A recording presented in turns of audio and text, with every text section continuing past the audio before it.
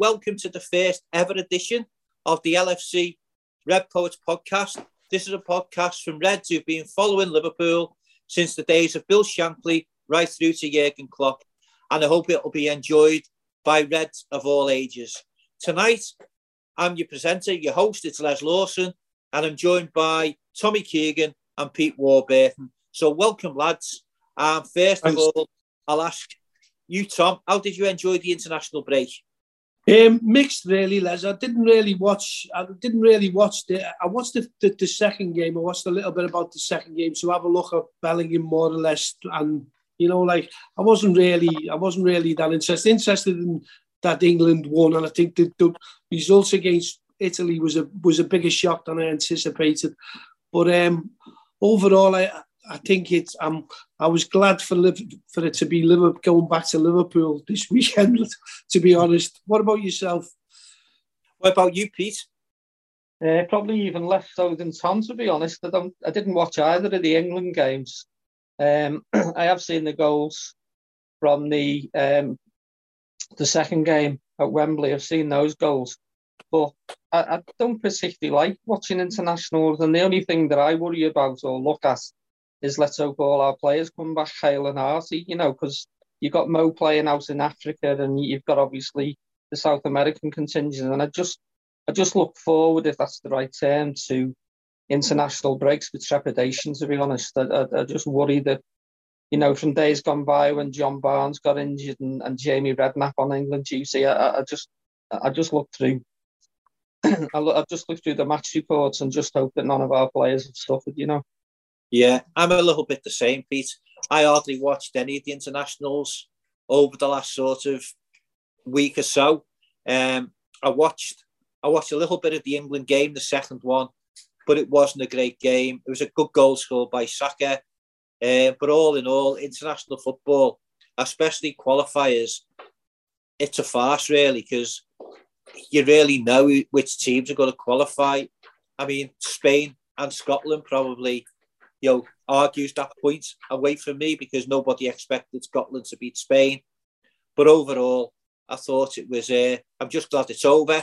And the only little thing I've heard is that maybe Costas took a little bit of a knock and had to come off early in his game. But whether that'll, put his participation against Manchester City at the weekend at risk, I suppose we'll have to wait to Jurgen's press conference on Friday. But the good thing this time that none of our Brazilians went away, so Alisson wasn't in the Brazil squad, so he could have a bit of a rest and recharge his batteries. So should Fabinho, and hopefully he will come back and start to show some consistency and a decent level of performance that we know he's capable of. So now we'll move on to preview the Manchester City game. And I'll come to you first this time, Pete, and just say that, good news that Luis Diaz and is back in training with the team, and Darwin Núñez has also seemed to have recovered from the injury he picked up, before the international break to stop him going away with Uruguay. So just your thoughts on, what team you'd expect to see start, and how much is it a blow that, Thiago isn't yet back in training following the injury to Pacetic? Yeah. I mean, it's a strange one, this, lads. I mean, the last, how many years, 4 or 5 years, every time we played City, by this, 3-4 days before the match, your stomach's going, you're thinking, oh, this is a big game. And because of our league position, don't get me wrong, we need the points to get top 4, but we've always been fighting hammer and tongue with City for everything, for the league, cup games, we've been in cup finals, cup semi-finals. So it's a little bit of a strange one in the fact that I'm not saying I'm not excited by it, but not to the levels that we've had over the last 4 or 5 years where they've been, so much on the game. It's nice to see. It's nice to see Luis Diaz back. He could be our talisman up to the end of the season if he stays fit, hopefully. I can't see him starting on Saturday. I do think he might make the bench. I don't know if... It all depends how his training goes, but there's that old saying, isn't there? You can be fit and then you've got to be match fit. So I can see him maybe as an impact player on the bench for the next couple of games, to be honest. Yeah, it's a blow with Thiago out, especially with Stefan being out the rest of the season. So it's going to be interesting to see. The formation will remain the same. It will be 4-3-3, but it will be interesting to see the personnel that Jurgen picks on Saturday morning, to be honest. Tom, what's your views? Very much similar to Peter, really. I think I'm glad the players got a rest, Les. I think that the lads who didn't have to go to Brazil, I think that's good. I think because they'd had a lot of games, hadn't they? And they'd been playing a lot of football. He looked a bit jaded, Liverpool. And I think the rest will have done them good. I think the rest will have done Jurgen good as well. You know, he took a little bit of time away. So I think that's a good thing. Players coming back. I've made up Diaz is coming back. I agree with Pete. I'd be surprised if he plays him from the start. It'd be a major shock that after he's been out as long as he has. I think you'll probably see him probably 15, 20 minutes, but 15, 20 minutes will be good for him, I think. Darwin Núñez, I think with Stefan being out and Thiago being out, I think, you know, I think looking at the Man City game, it's a funny game. You usually go them games with trepidation, don't you? Because there's so much riding on them. You know, and Manchester City have been a bit hit and miss this season. They've been, you know, sometimes they've been sensational and other times they've been, you know, not that good. And they've got a few injuries themselves. So I look at, I don't know whether Jurgen will go and do something, you know, completely unexpected, like I think what he did against Madrid, where he went with, you know, like the four forwards. It wouldn't surprise me to see him change and do something like that, you know, with one dropping a bit deep and playing the three up front. But it's one of them games, isn't it? You look, we all know where the problems lies. I think that the defence will take care of itself. I think Canate will play. I think Van Dijk will play. I think Robbo and Trent will play. And I think he'll go with Salah, with Gakpo, and I think he'll go with Núñez. But it's what he does. Whether you throw Jota in as a surprise, you know what I mean, and then drop Gakpo as the false nine. Midfield, I think I'd probably go with if he does it too, I'll go with Henderson and Fabinho and see if we can do something like that. But like Pete says, you don't really know. He's probably going to go with his trusted 4-3-3. Tom, do you think that there's a possibility that he could start Bobby because Bobby will sort of drop deep and perhaps get around Rodri a little bit? So, and with Gakpo being away with Holland and having that stomach bug, that could then sort of, put that in Jurgen's mind, that Gakpo's being away. He could have to come back and then go again. And the Bobby's experience of playing in those games, plus he's had a little bit of time off, maybe done a little bit of extra training, could put him in the frame, to start, this weekend. And because one thing Jurgen says is that Bobby will get round their six, if you like, and sort of try and disrupt them a little bit, which will then give Liverpool, maybe a foothold in the game. And then if he does that, it'll then be interesting if he does start down the left, whether it be a Jota or possibly Darwin Núñez. But the other thing, just to come back with, is that I don't think we can expect too much too soon from Louis, because he has been out now for about 5 months. And as Pete said before, there's a difference between fit and being match fit.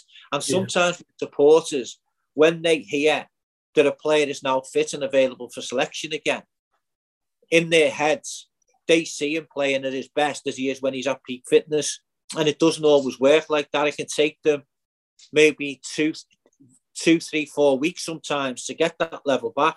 In the situation that Liverpool are in, we could do with Louis hitting the ground running, really, and being the exception to the rule. But I suppose, the proof of the pudding will be in the eating, so to speak. So what's your views on the Bobby situation, Tom? Yeah, that's a great point, that, Les. I think Bobby is a clever footballer. He might have lost a little bit this season, but he's a clever footballer. He knows the football field really well. He gets around the football field really well. So it wouldn't surprise me to play. I totally agree about Gakpo. I never really thought he was out, was he, with a bug? But Jürgen will probably assess that. But I think Bobby might start. Nothing would really shock me, Les, in this. And it's a game, isn't it? Manchester City seems to bring out the best in Liverpool. I don't know. And especially this season, we've got, as bad as we've been, we've got a good record against them. We chunked them in the Charity Shield. We well deserved to beat them at Anfield, so, and we were really unlucky in the 3-2 game, in the FA Cup. So I don't the League Cup. So I think, nothing that surprised me. But Bobby would be a good call. I wouldn't be disappointed with that, Les. Pete, what do you reckon on the Bobby situation? And also, just your thoughts on if Jürgen does decide to stick with his 4-3-3, and we assume that Henderson and Fabinho will both start, do you think after scoring for the England under-21s and playing his part in 2 of the England under-21 games, that Curtis Jones could force his way into the starting 11? Do you think Harvey Elliott will keep his place? Or do you think James Milner could come into consideration as well for that third spot in the midfield, or even a Carvalho? Yeah, I think to be honest, at the end of the day, it will be how pragmatic Jurgen Klopp wants to be. And if that's the case, he may well shoehorn James Milner into the midfield. But if you play the other two that you've mentioned, Henderson and Fab, really, you're looking at 3 probably defensive players there. I know if the other two, if Henderson could get a bit more license to go forward, I think he'll probably start with young Elliott, because I think he's featured in more or less every game this season, whether it be starting or on the bench. And I think he'll start with Elliott. I'm not too sure if Curtis has done enough. I know he scored an assist for the England game. I just think he'll be on the bench, to be honest. The other train of thought is he could, although I don't see it from the start of the game, but he could go a little bit like he did when he dropped Gakpo into midfield. Was it at Madrid when he made the substitutions? It depends how the games go, and I think he'll be a bit more pragmatic. I think the first thing will be to quieten down the City attack, because they will go for it. It's just it's in both clubs' DNA to go almost like a basketball match at times when we play City. And maybe Jurgen will be a little bit more circumspect and say, right, let's get a grip of the game without going too gung-ho, and then maybe introduce some flair players from the bench later on. Pete, do you think that it would be a bit of a risk starting Harvey down the right-hand side with Trent up against the likes of possibly Jack Grealish and Gundogan? Like I say, it's just in the DNA of both managers. That's how they play. I don't think you've got to look at the opposition and say, they are such a good side. You've got to give them respect. But at the same token, we can hurt them as much as they can hurt us. And I think if you just go too defensive in that middle, or the midfield, I think you're just allowing City to come onto you. And then if they get a goal ahead and you're chasing the game, I would prefer it if we had at least someone from the midfield. I know he doesn't make lung-busting runs, Harvey Elliott, but he's a clever little player and he can see things ahead of him. And I just wonder if that's how he'll start. Do you think he's enough defensively, though? Sorry, Pete. To sort of help Trent to sort of shackle, Grealish and probably Gundogan down that side. Is that something you would look at, or would you sort of go for the view, let them worry about us, so to speak? Well, that's what I was going to say. I think to be honest, I'd go by fire with fire. I mean, look what we did in the semi-final at Wembley when we blew them away in that first half. You can go into some games and think, they've got this player, they've got that player. We need to keep them quiet. I mean, even the Real Madrid game at home, we should have been 4 up before they scored. If we can get a really good start and a fast start, the only thing thing that worries me is the 12:30 kickoff. I hate the early game. But if we can do that, if we can start on the front foot against City and fight fire with fire. I think there's a good result for us there on Saturday, and I just don't want us to be sitting back, inviting City onto us, because we all know what Haaland could do in the blink of an eye if you let him. He's the one you've got to shackle, and if we take the game to City more, let them worry about us for us, for the first portion of the game. Yeah, I mean, the thing with Haaland is he's had an injury scare. He probably will, be fully fit by the time 12:30 on Saturday comes. But Phil Foden is out for them, so that'll be a blow to them. So that leaves them with Mahrez, doesn't it? Haaland, Alvarez, Grealish, really as the front players. And it'll be interesting if there is a doubt about Haaland, Tom. What do you think? Do you think Pep would risk him, seeing that they've got a Champions League game coming up against Bayern Munich in 10 days' time? Because if you risk somebody who's got a groin strain and they aggravate that, then that can put them out for 3 or 4 weeks. So does he look at the game on Saturday singularly, or does he look at the bigger picture and think, something, I'm not going to risk him because the risk could be too great? You don't know it with Pep, do you, Les? Sometimes you hear that a player's out injured and then they turn up and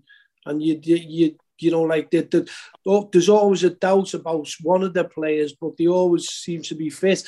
If he has got a groin strain, which I didn't hear that he was struggling, if he has, then that's a risk. But you look at that would it be a risk worth taking? Because they got Bayern Munich, I think, haven't they, in the Champions League? But they're 5 points behind, haven't they? So they've got to beat Liverpool. That's the way he'll be looking at it, because he won't want to drop points to us. So he might. Do you know what? He might even throw him on the bench and go with 5. Remember how he played with 1 forward, and he played with his 5 midfield. He might go back to that system. With throw Alvarez up front, and then do that. You don't know with Pep. I think, you know what he does, Les? I think he's got this fear of Jurgen Klopp and Liverpool Football Club. He seems to, where other managers, Jurgen seems to get under. I don't think he gets under his skin, but what he does, he has the utmost respect for him, doesn't he? And sometimes he shows Liverpool. I think he's always slightly a bit cautious, but usually at the Etihad, they usually go for Liverpool. So I think what Peter said before was a good point. I think we might need a fast start. Whether Haaland plays, I would imagine, like, if he's got a groin strain, it'd be 50-50, wouldn't it? I'd be happy if he didn't play. But personally, I think they're a good side, whoever we're going to be up against. What about you?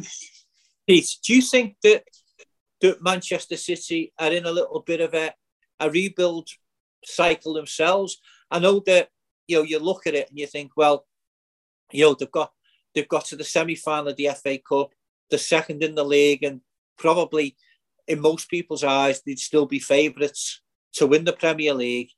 And also, they're in the quarterfinals of the Champions League, but they don't seem to be the City of previous seasons this season. And when you look through the squad, they've got a lot of players who are coming, similar to Liverpool, really, who are coming to the end of their cycle at Manchester City, age-wise. And it'll be interesting to see what does happen with them. So, similar to Liverpool last season, we were going for the 4 trophies last season, and nobody could have seen the drop-off that we've had this season. So even though City are sort of well-placed to win 3 trophies, if you like, what's your view on the possible rebuilding that needs to be done there? I'm sure that they're looking forward to that, because I think Gundogan's more or less going, I think, isn't he? There's whispers about Bernardo Silva possibly wanting to go to Barcelona, but I think Barcelona have got their own problems to contend with, to be honest. So yeah, in a similar position to us, but the way that they will spend and they have spent money in the past, their second tier, if you will, their second 11 is far and away better than probably anyone else in the Premier League. You know, when you've got like Grealish, I mean, Mahrez, I think Mahrez is having a really good season for them this season. That goal he scored against us in the League Cup, where he just controlled it and shot and passed it into the corner just after half time. But I'm sure, I mean, I'm not too sure how old Rodri is and how old the centre backs are, Ake and the Spanish lad who plays there. So they could be in that position, but it's whether Man City address it a little bit earlier than possibly Liverpool have, and they try and introduce, you know, some players. I'm sure they'll spend money again in the summer, if everything's, you know, if they are allowed to. So yeah, but I think, yeah, it's just, you know, I was surprised actually when Gundogan went there, but he's proved such a good player for them. You know, he is such a good coach. He is a good coach, Pep, regardless of what you think. He does. You know, he has this thing that he buys titles. Every club he's been to he's spent money and been allowed to spend money. But he certainly knows how to coach them into it, how to play, you know, the way he wants them to play. So yeah, there's an argument there that there's a few old legs running around in the City squad, and come the end of the season, it'll be interesting to see who goes out the door, to be honest. Tom, you know, going on from what Pete said there, you've got Cancelo, who's being sent out on loan to Bayern Munich. I believe Laporte wants to leave and go back to Spain. You've got Bernardo Silva, who's unhappy. You've got Gundogan, whose contract is coming to an end. Kyle Walker is now 32.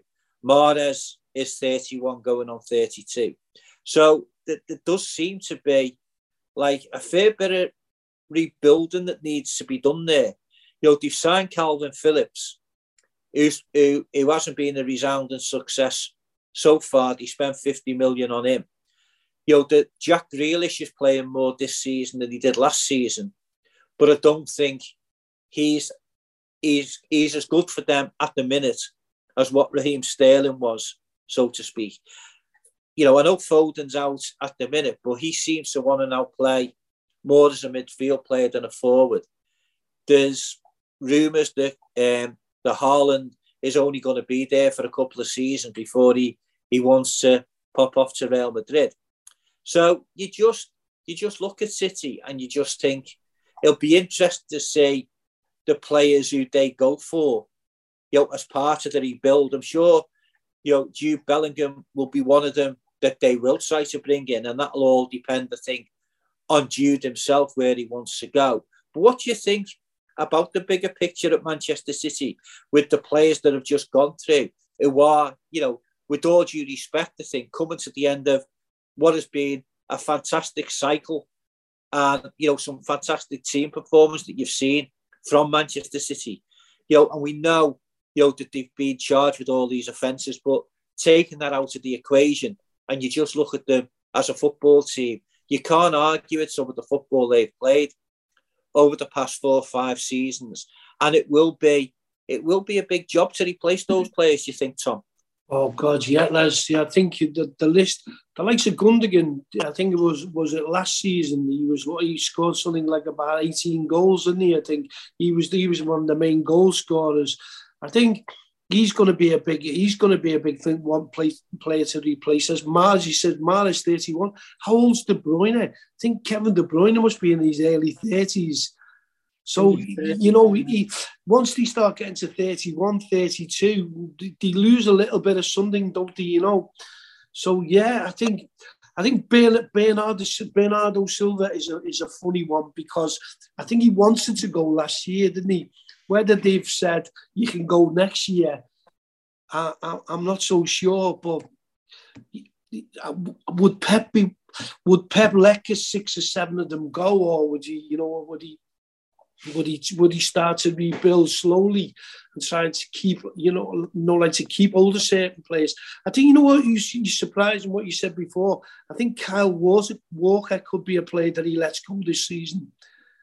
because I'm not, Tom, just to cut in there, I'm not saying he will let them go. And I'm not saying all those players that are mentioned will leave Manchester City this summer. What I'm saying is, if you look at the age demographic of them, and as you said, I missed out Kevin De Bruyne there. But if you look at that, you're looking at some really pivotal players for Manchester City who they could have to replace in the next one or two seasons. They've got to replace them, Les. They've got to replace them, haven't they? Yeah, but some of them are also picking up injuries from time to time, and the contracts are running down. And a lot of players nowadays are sort of thinking, well, you know something, I'm going to let my contract run down so I can decide where I want to go next and not be dictated to by the football club. And that's what I'm looking at. I'm looking at that with Manchester City. And I'm thinking to myself, over the next couple of seasons, they have got a bit of a rebuild to do there. And I just wondered what your views were of that. I'm not just saying they will all go in one go, because that would be silly, because there will be a crossover period where they will lose some and some will stay and then go the following season. But I think that cycle is slowly coming to the end. It is, yeah. You can see there's players that are aging. You can only keep an aging team for so long, haven't you? You've got to introduce young blood. He started with the young fullback that he left Kinshawa go, didn't he? So he's brought the young fullback in. He's got Foden. As you say, he's probably looking at Bellingham. Whether he gets Bellingham is another matter. But he's going to have to start introducing players. Older players they're not going to last. They're not going to last at that level and at that pace. Like what's happened with Liverpool. That's what's happened with us, isn't it? Certain amounts of players, we carry players a little bit too long, and now we're in the situation. So you'll probably find he will let players go. He'll have to make a change. And I agree with you on a certain point about Haaland. I don't think Haaland will be there in 2 or 3 years. I think he's a player that there's a circus with Haaland, and he as soon as he gets in, he's ready to be looking for the next challenge in 2 or 3 years. So they're gonna be thinking about him, aren't they? But don't underestimate that they've got a job rebuilding. Whereas you look at Arsenal, it's a young side, so. Pep, if Pep is going to be successful over the next, you said before, you still see them as favourites to win the league. I'm not so sure this year. I think they've been beaten a few times this season, and they're not the Manchester City of old who put the run of like 15, 20 games, whether it's a World Cup season or not. So I think he will rebuild. I think that is going to be a given this season. So I think a few of the players that you mentioned will go. I don't think De Bruyne will go next season, but he signed a long-term contract, but at 31, 32, it's like Salah, isn't it? It's where you discuss when does if you give a player a 4-year contract and he's 31, when does, the drop-off become that you're starting to look to replace them? Yeah, I mean, you look at it, don't you, and you think, like, back in the day, Kenny was playing when he was 36, you know what I mean? But then you get other players who, once they reach the age of 30, 31, they're not the same player anymore. And I think it's like the structure around them has to be right, though, doesn't it? So City could keep Kevin De Bruyne for another 3 seasons. And if they've got legs around him in midfield, so he can still use his magic, without having to do a lot of running, then City is still going to get the best out of Kevin De Bruyne, right? If they don't put legs around him, then you'll find that Kevin De Bruyne, in the eyes of some, would then start to get a little bit maybe a stick, saying he's not the player he was. But sometimes it's not down to the individual player; it's down to the structure that's around him to get the best out of him. And if you've got a class player like Liverpool did with Kenny, and they did it with Steven Gerrard to a certain degree before he finished, where you look after these players. I remember when Kenny was coming to the end of his career, what Liverpool did was they only let him train a couple of times a week so they could keep him as fresh as possible for the matches. And sometimes, as managers have to do things like that to get the best longevity they can out of the top quality players that they've got. So it will be interesting to see how all that develops over the next few years. So what we'll do now is we'll go to Pete and sort of ask Pete for a prediction on what he thinks the score will be on Saturday morning. I actually fancy us. I fancy us every match, to be honest. But I think over the last few seasons of the Etihad, we've had near misses like the cup game where, it was 3-2 and we've lost by the odd goal. I just fancy us to do something. The only thing that worries me is how we respond to having this break and the early kickoff. We're noted for not starting early kickoffs well, apart from the Arsenal game where we scored 4 in 15 minutes, but I'll forget about that. But I just do fancy us. I do think that we've got a win in us, and we're due a win up the Etihad as well. So I'm going for 2-1 Liverpool. Tom? Again, I fancy us to come away with something, whether it's a draw or whether it's a win. I think we need a win, but I agree with Pete. We've had some results there which we haven't had the rub of the green at that ground, and so I think sometimes you're due a win, aren't you? So I'm like Pete. I fancy Liverpool to win, but I fancy us to win 2-1. If we don't win, I think we'll come back. With a point less, but I fancy us to win 2-1. For me, I'm going for a 2-2 draw. I think City have been vulnerable. They're not as tight as they were at the back.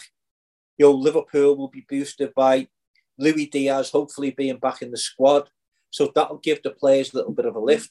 It'll also give Jurgen Klopp, an extra card to play, if you like. And I just think that with the international break, I just think Liverpool will come away with a point.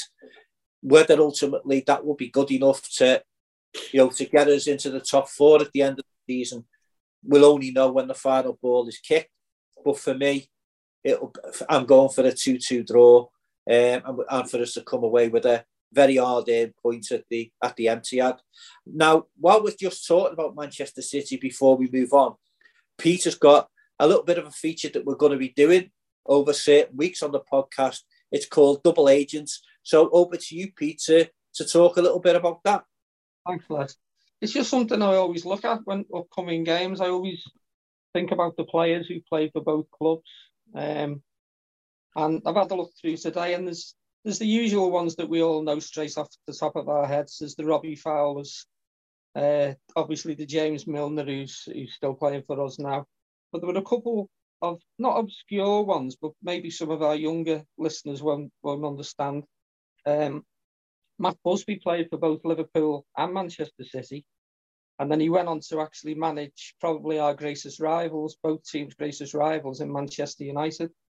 I know there was a story that Matt was offered the manager's role, I think, at Liverpool when he was coming to the end of his playing days, but I think he'd already made a promise. Probably one of the player at the time who I thought on his day was the best English forward was Daniel Sturridge when he was in a red shirt. I thought he was a brilliant footballer. Unfortunately, he was susceptible to too many injuries. But I thought at the time he was the best English striker in the game when he had his red shirt on. And then there's a couple more. I mean, Peter Beardsley, I didn't realise had actually gone to Manchester City on loan towards the end of his career. And also Albert Riera, our Spanish winger, he was at City for a time. Nigel Clough was there.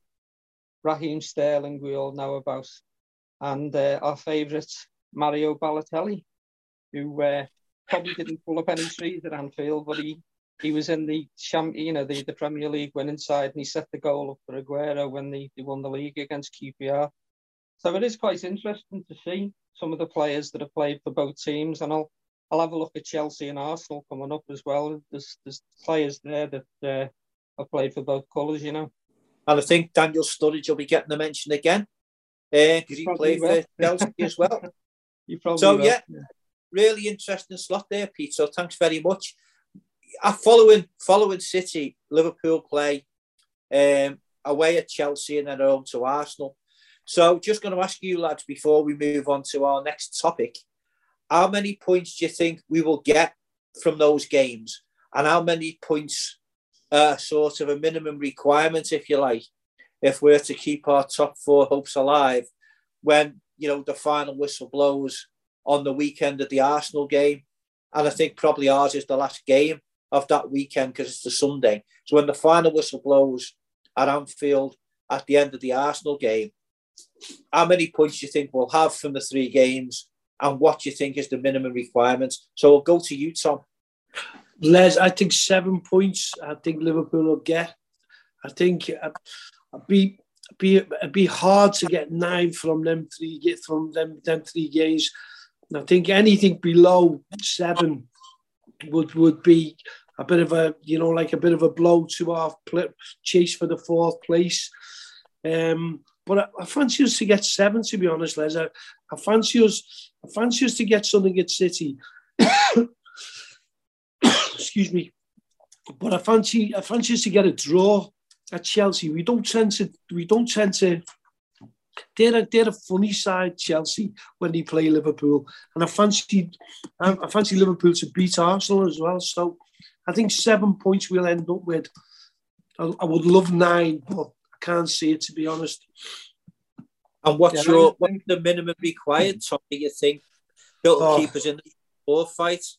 I think 7 would be acceptable, Les. But I think if you got 9, would be fantastic. But I think it's a massive ask, isn't it? Even with the players we've got coming back, with the midfield issues. I think we got 7. I really do believe that'd be enough to take us to 4th place.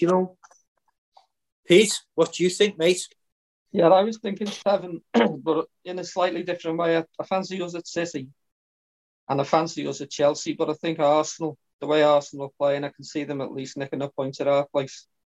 I think the bare minimum would probably be 6, to be honest, out of the 3 games.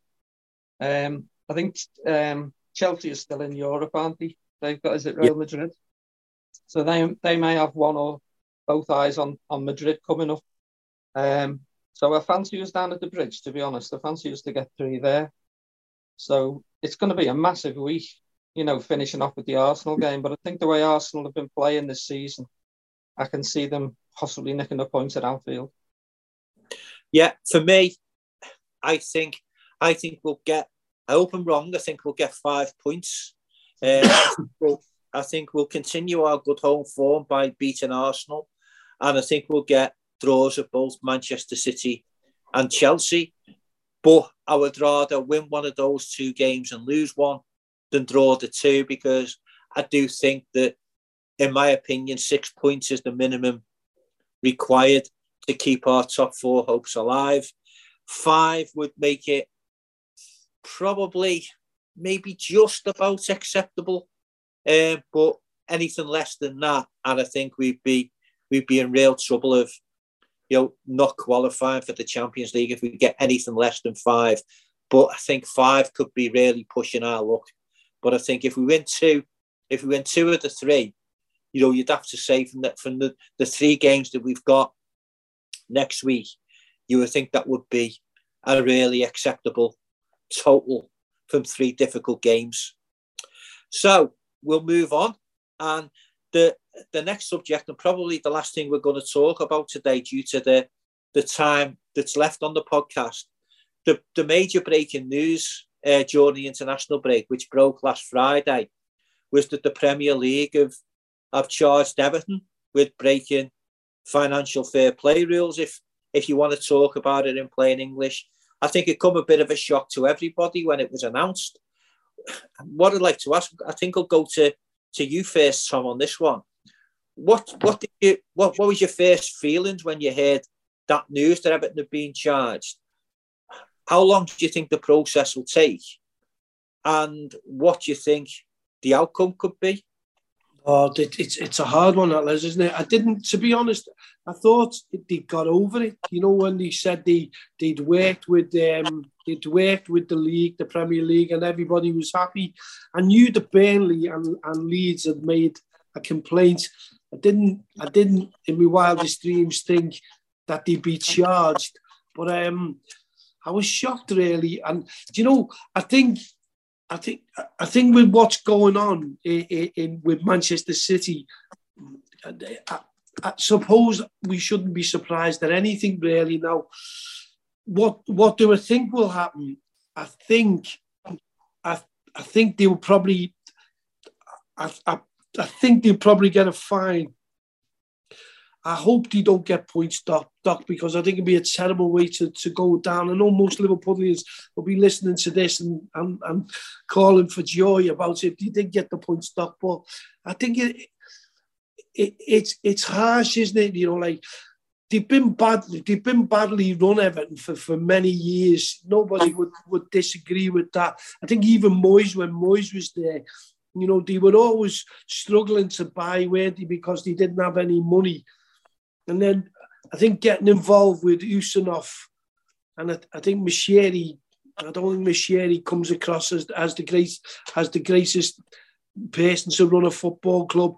But to be honest, I hope they don't get points docked. I really do. How long do I think it'll take? I think it'll be quicker than the Manchester City thing, Les. I think you think it might be.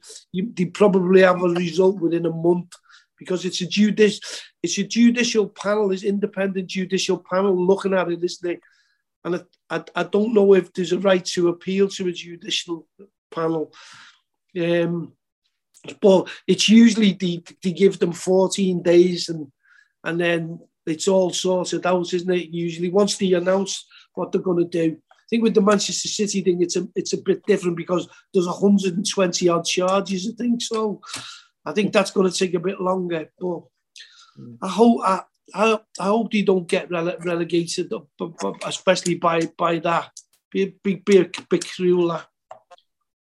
Tom, just to come back on you there is an appeal process. I think it'll be very difficult to get everything done so the punishment is done by the end of the season, so it affects them this season.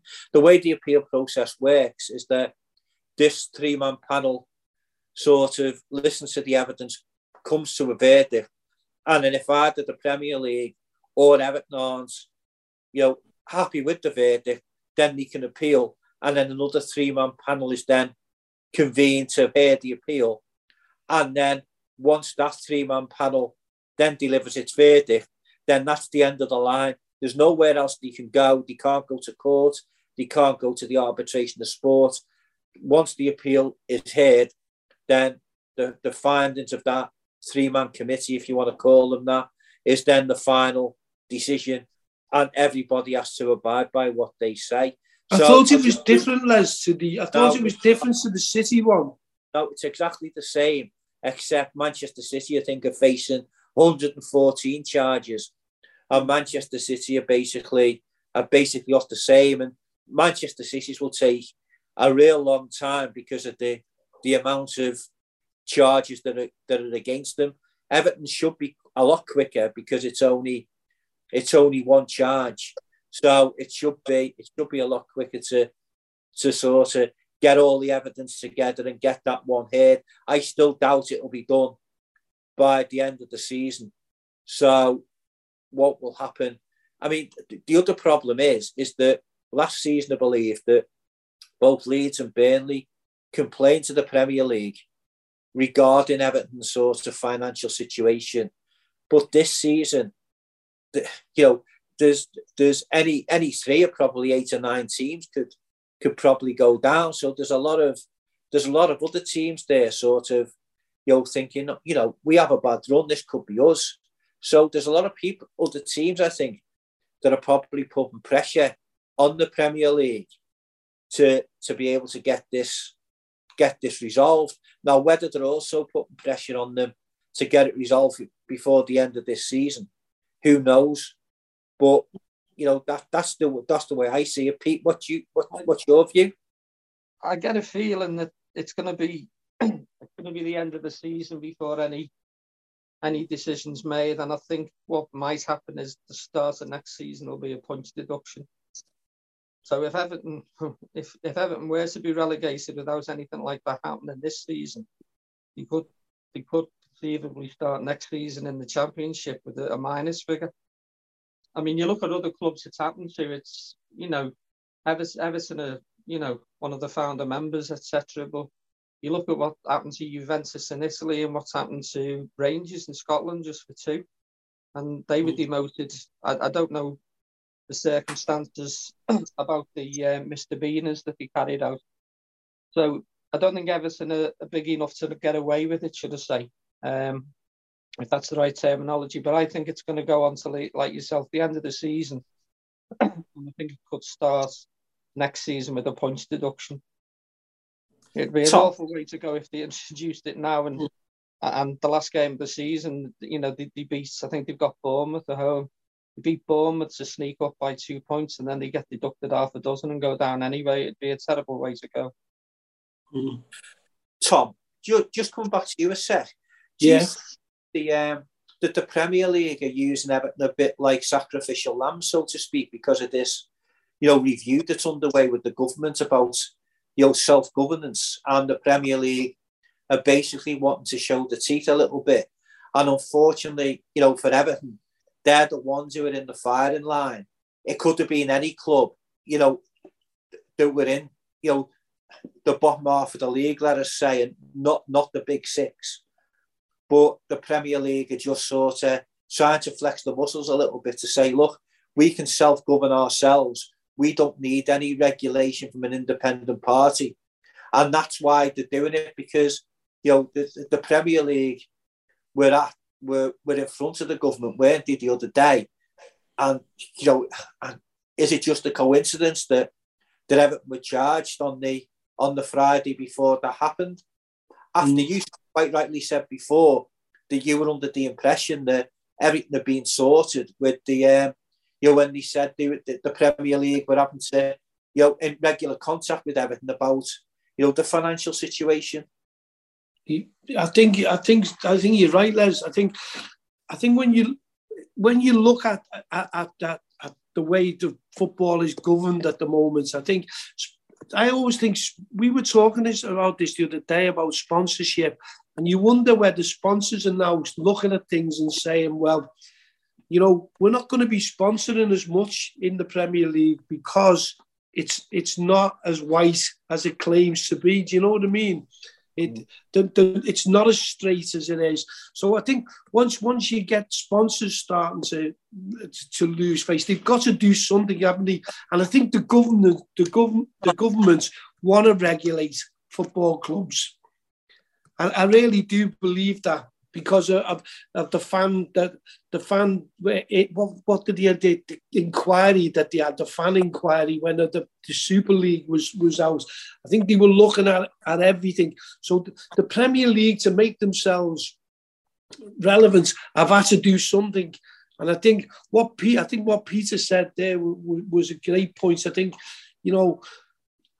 Everton are not big enough really to be, they're quite, what's it called, to be sacrificed, whereas Manchester City are going to get all the lawyers in the world, and everybody knows nothing's going to really happen to them. They might get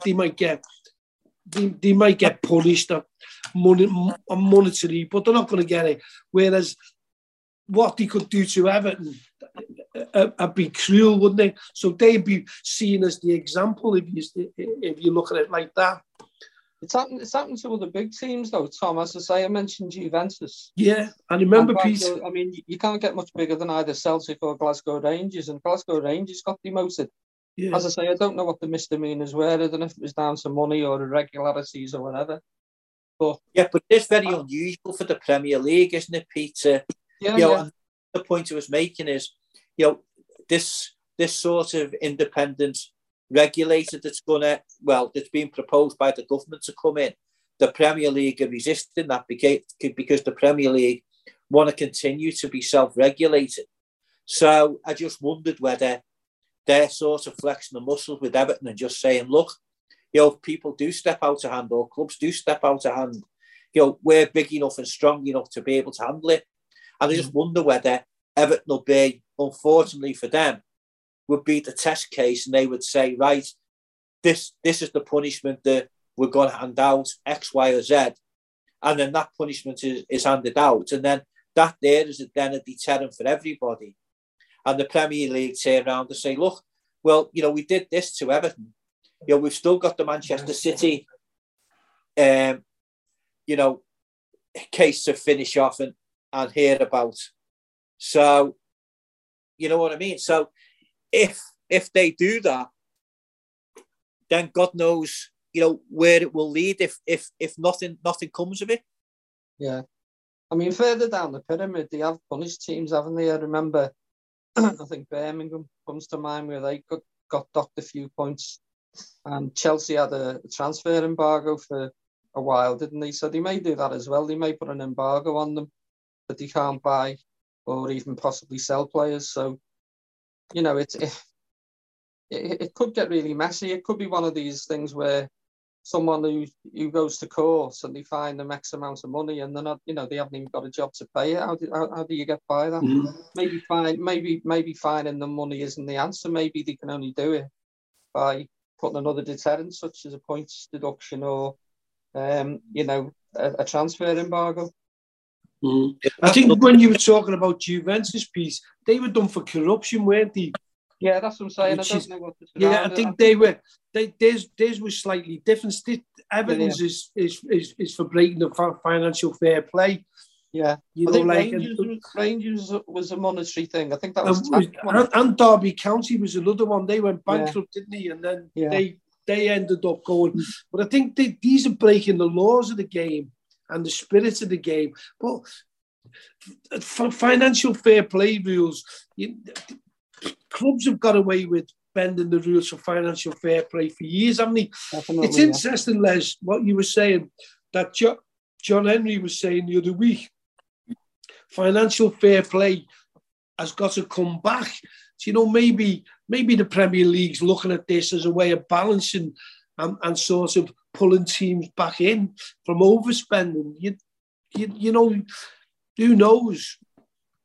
But I just think whichever club would have been in Everton's position and would have been charged are in a really sort of unfortunate position, really, because of the independent, review that went on, the fan-led review that's come up with an independent regulator, and the Premier League are trying to force it back.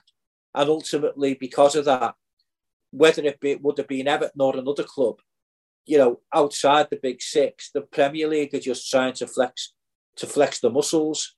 And I think, unfortunately for Everton, they've been the ones who have been in the sights of the Premier League, and they've pulled the plug and pulled the trigger just before they went to visit and had that meeting with the government select committee, and had to, answer questions from Tracy Crouch. So, I mean, if I was an Evertonian, which I'm glad I'm not, by the way, I would be slightly worried about where this could lead. Not because they've done a massive amount wrong, maybe in terms of, as you said, Tom, it's just basically financial in them sort of going over the 105 million a year sort of cumulative debt or loss, if you want to call it that. It's because this sort of independent review and the independent regulator would be worrying me, because of, are they looking for an example to say, look, we've done this, now we don't need to self-regulate, the government agree, the Premier League get what they want, and then they can merrily go on down their own little road with their own little rules. But Everton have been a casualty along the way, and they think, well, they were a casualty worth having, because now we've got what we wanted, to continue self-regulating. And that's what would worry me if it was my club that had been charged in this situation. Seems harsh, that though, doesn't it, Les? It really does. What a way. What a way for overspend, as you said, overspending the 105 on a season. It seems it really hard. And I wonder, where Leeds and Burnley, who set out on this when they, and you made a good point before, that teams who are in because the relegation battle, if you look at the relegation battle, going right up to the top, isn't it? So there could be 4 or 5 teams who were saying, we'll put a bit of pressure on, as you said. I think more like 8 or 9, Tom. Yeah, because there's about 3 or 4 points between 8 and 9 teams. Yeah. So all of a sudden, they're all looking really vulnerable. You know what I mean? And any of them go on a bad run or get a bit of bad luck. Any of them could ultimately, fall through the trap door. So you just wonder whether those clubs have sort of got together and thought, right, we need to all start putting the pressure on stick together, put pressure on the Premier League, because Everton, they scraped by last year. The Premier League wouldn't do anything, and now, they're in the same situation again, and again, we all need to put pressure on now, so the Premier League can't avoid the issue, and then plus the fact, that as I say, they don't want to be regulated. The Premier League this time have decided to point the finger at Everton and hit them with an alleged charge of breaking financial fair play rules. So it is going to be interesting over the next few weeks, months, to see if this is resolved by the end of the season, or whether, as you said, Tom, it could rumble on into next season. Anyway, we'll call that a night here. I hope you've enjoyed the first ever pod by the LFC Red Poets. We'll be back to discuss the Manchester City game early next week with the post-match pod. And we'll see all you Reds then. Bye for now.